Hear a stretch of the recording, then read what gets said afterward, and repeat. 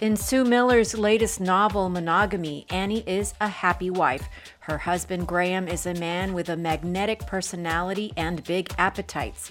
One day he seems preoccupied and distant, but her anxiety dissolves when he presents her with flowers. They eat a decadent meal and have plenty of wine. All is well again. The next morning, Graham doesn't wake up. Annie tries to survive the next few days in a vast ocean of grief and mourning. And then after Graham's memorial service, she learns the explosive reason for his earlier distracted behavior. Annie hears about it from the other woman.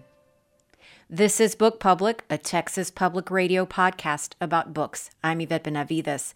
The discovery that Graham was unfaithful to Annie in the days leading up to his death is a devastating blow to her. As she discovers this news from his weeping paramour herself, she feels her profound sorrow bubble up through her body as anger, a kind of rage she has never experienced. And she must suppress the anger too, hide it from his children and those who loved him best. For Annie to do anything else would be another betrayal.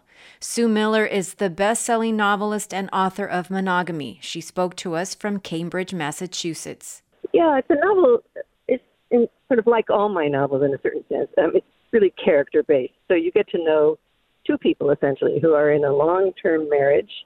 There's Graham, who's sort of a very large man with large appetites and very friendly, sort of a needy guy, as he thinks of himself. He likes to be amongst people. He loves to be charming and have people be charmed by him. But people they are charmed by him and they like him. He's married to Annie, who's much more reserved.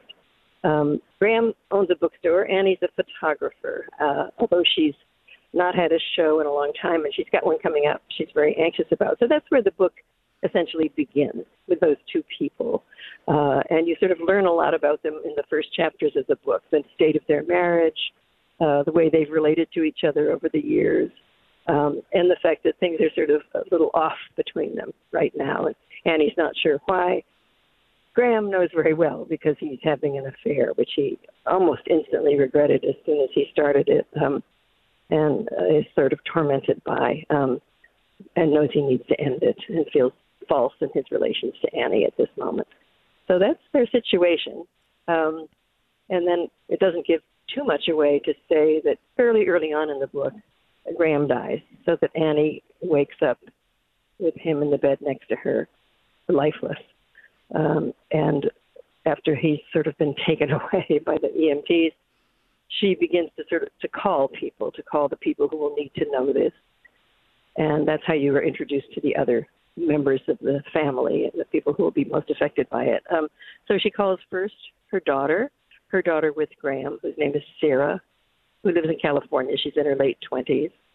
Then she calls Graham's first wife, Frida, who's been very much a part of their marriage per Graham's wishes. Graham has sort of, in his all-embracing way, wanted to bring Frida into this circle that he's made with Annie. And Frida proceeds to call the son she had with Graham, whose name is Lucas, who works in publishing in New York. So that is the family group, essentially, those people. And what the book does is to trace the impact of Graham's death and the sort of all the ripples that sort of spread out around it amongst all these characters, and then some other ones, too. The book is crowded, has a lot of people in it. But the most important people are Annie and Graham. Well, it is very much about Annie's grief and how she tries to pick up the pieces after Graham dies. And then, of course, this big secret about this affair. I was thinking about how Graham is this big, loud character. And he's also very magnetic kind of a guy. People are really drawn to him. But part of his complexity, not to, analyze him too much, but part of his complexity is that he's really rather insecure. I mean, he almost can't even believe that somebody like Annie would want to be like him. And there's this word in the book, his Grahamness, that is this Graham disguise that that he wears, as it's expressed in the novel, sort of after he meets Annie. And when he was with the first wife, Frida, he was a very different Graham without that Grahamness. So I found him. He really changed at that point, and really changed. Actually, just before he and Frida split up, he had begun to change. It was the '60s, and suddenly people began physically to look very different. And Graham, who had been sort of, I guess I've characterized him as a little bit dorky looking at a certain point in his life, he grows his hair out and sheds his glasses and becomes better looking and sort of compelling looking and begins to attract women. And then he sort of enjoys that very much and moves into being somewhat sexy, although he's not a likely character for that, but he becomes that. And sort of embraces all the sexual freedoms of the '60s too, so that he becomes more secure about that issue anyway. But he characterizes himself in the book at one point as just a big, needy baby. And there is some sense of that he really is compelled to draw people to himself. But he can. That's also what's interesting about him, is that he is compelling, even though he's sort of driven to be compelling, I think. Tell me how you came to decide about these interactions between Frida and Annie, the two Mrs. McFarlanes.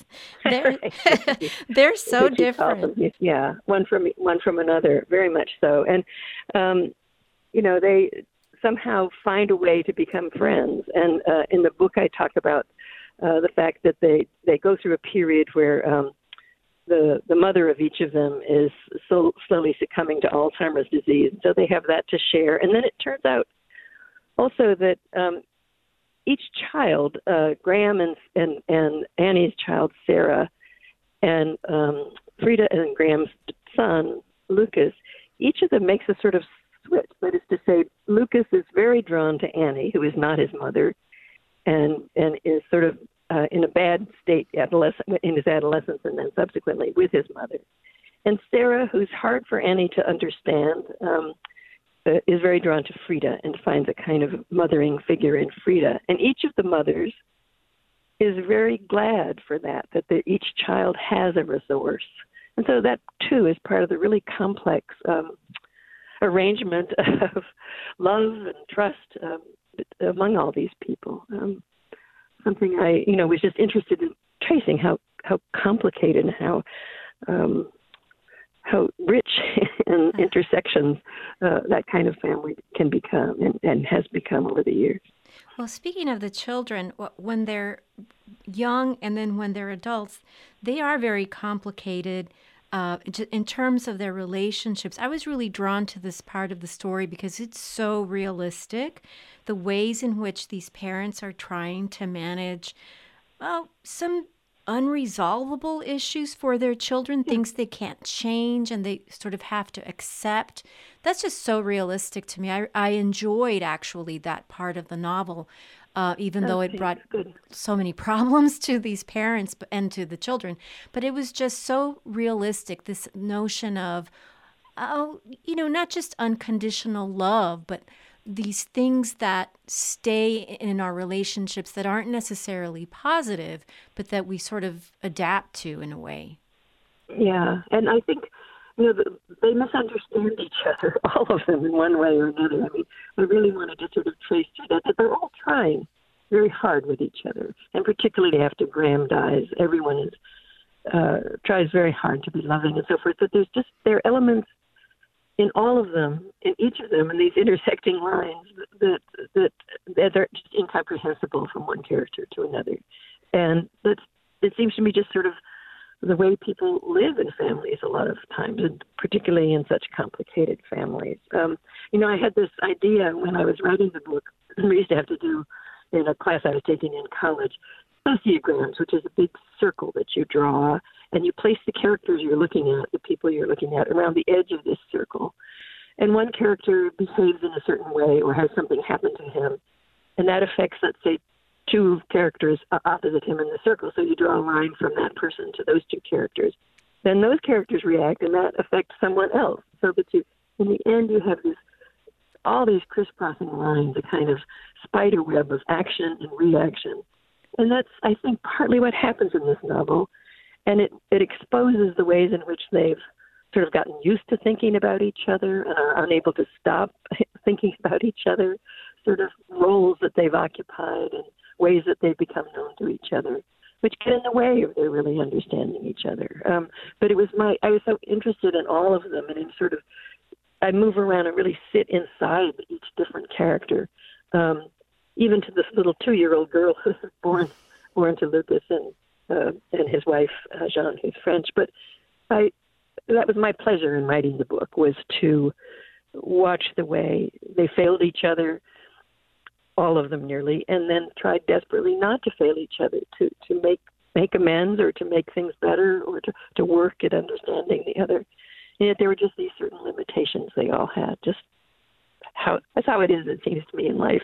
It's work, and particularly in a family like this that is so complex. Well, speaking of the baby, so Lucas has a little bit of an issue at first, and that's also just a very natural thing that happens sometimes. When a new baby comes into the picture, he just doesn't know what to make of her. But by the time she's in that section of the novel where it's Thanksgiving, you sure can write babies. The scene with baby, I was just so taken with that baby and the wooden spoon and the whole thing. We've all seen babies do these things. Yeah. It was just so lovely and so poignant in its way. Is that based on any babies in your life? Well, I worked at daycare for about 10 years of my life, and with really little kids, 1.5 to 3 or so. And I always found them so interesting and so charming. The sort of interest I was interested in their acquisition of language, the way they understood and misunderstood things in the world. And I actually based a little bit of it on my granddaughter, who's now 12, so she's well beyond any of that. But I took such pleasure in her quirkiness, in that there's a scene in the book where everyone is gathered around to say goodbye after this post-Thanksgiving meal. And they formed a rough circle as they're putting their coats on, saying goodbye and so forth. And she sees this circle, and it must remind her of circle games they play in school. And so she says, everybody jump. And so they all put their hands together and jump for her, essentially. And my granddaughter did that once, just sort of in a circle of people. She looked up at us, and I could see she was trying to make sense of why we were all in this circle around her. And then, of course, it's perfectly natural. We're here to jump. So we did indeed jump. So it was sort of taking things from a lot of different little children, including my own son. But I really loved her. I just loved making her. Oh, I enjoyed her as well. I kept thinking about, look at all of these adults with all of these things roiling all around, and this baby sort of in the middle just doing her thing. It was just lovely. Mm-hmm. And good. The setting is Cambridge. I appreciate very much the view into this space, but also the setting of the bookstore. I have to tell you, this book made me miss being able to duck into a bookstore for no reason and stay there for hours. So that's the kind of bookstore he wanted and he made, actually, Graham, in that place. So, yeah, I do too. There are a few like that, and there is sort of one that's back at Cambridge, I'm glad to say. So, yeah. So this was Graham's space where he really seemed to thrive there, and he was such a good host at the readings, and so it just becomes almost a character in itself. There's also a lot of food in this book, really good food, and a lot of wine. A lot of wine, yeah. So I'm a little self-conscious about that, but anyway, yes. There was a lot of wine. There's a lot of sort of celebration too. I mean, all the writers who come through the bookstore are invited to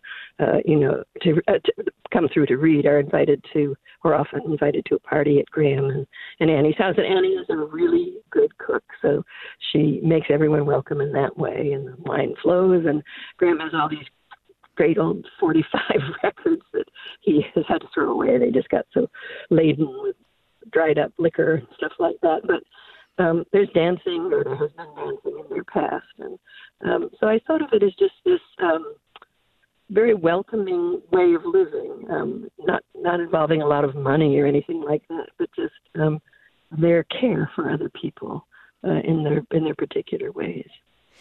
You've been a prolific writer, penning 11 novels, a memoir, short story collection. We've been waiting for this novel.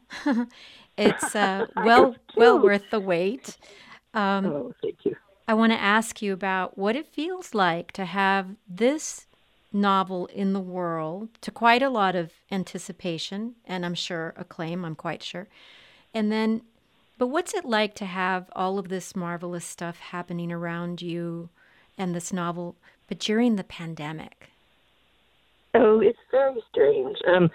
It's all happening online, and so in a certain way, it's easier than the usual book tour where you're, always getting on an airplane and going someplace else, and not sleeping very well in hotels and so forth. So I've surprised myself by enjoying this part of it. It's just been a lovely sort of response, by the publishers and certain sort of pre-publication reviews and discussions of the book. And it really feels, for me, I'll be 77 this fall, and it just feels like a new start. It's been 6 years since I had a book out, and I'm very happy. I'm not sure.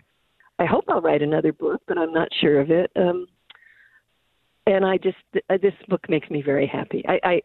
This book was hard to write, but I loved the characters so much. They kept me good company, and so it was also a pleasure to write once I found my footing with it.